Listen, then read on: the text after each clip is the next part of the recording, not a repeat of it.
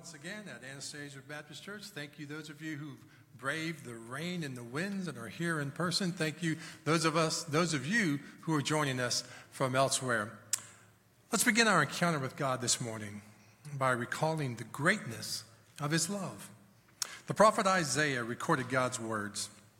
He wrote, "The mountains may depart and the hills be removed, but my steadfast love shall not depart from you, and my covenant of peace shall not be removed, says the Lord, who has compassion on you."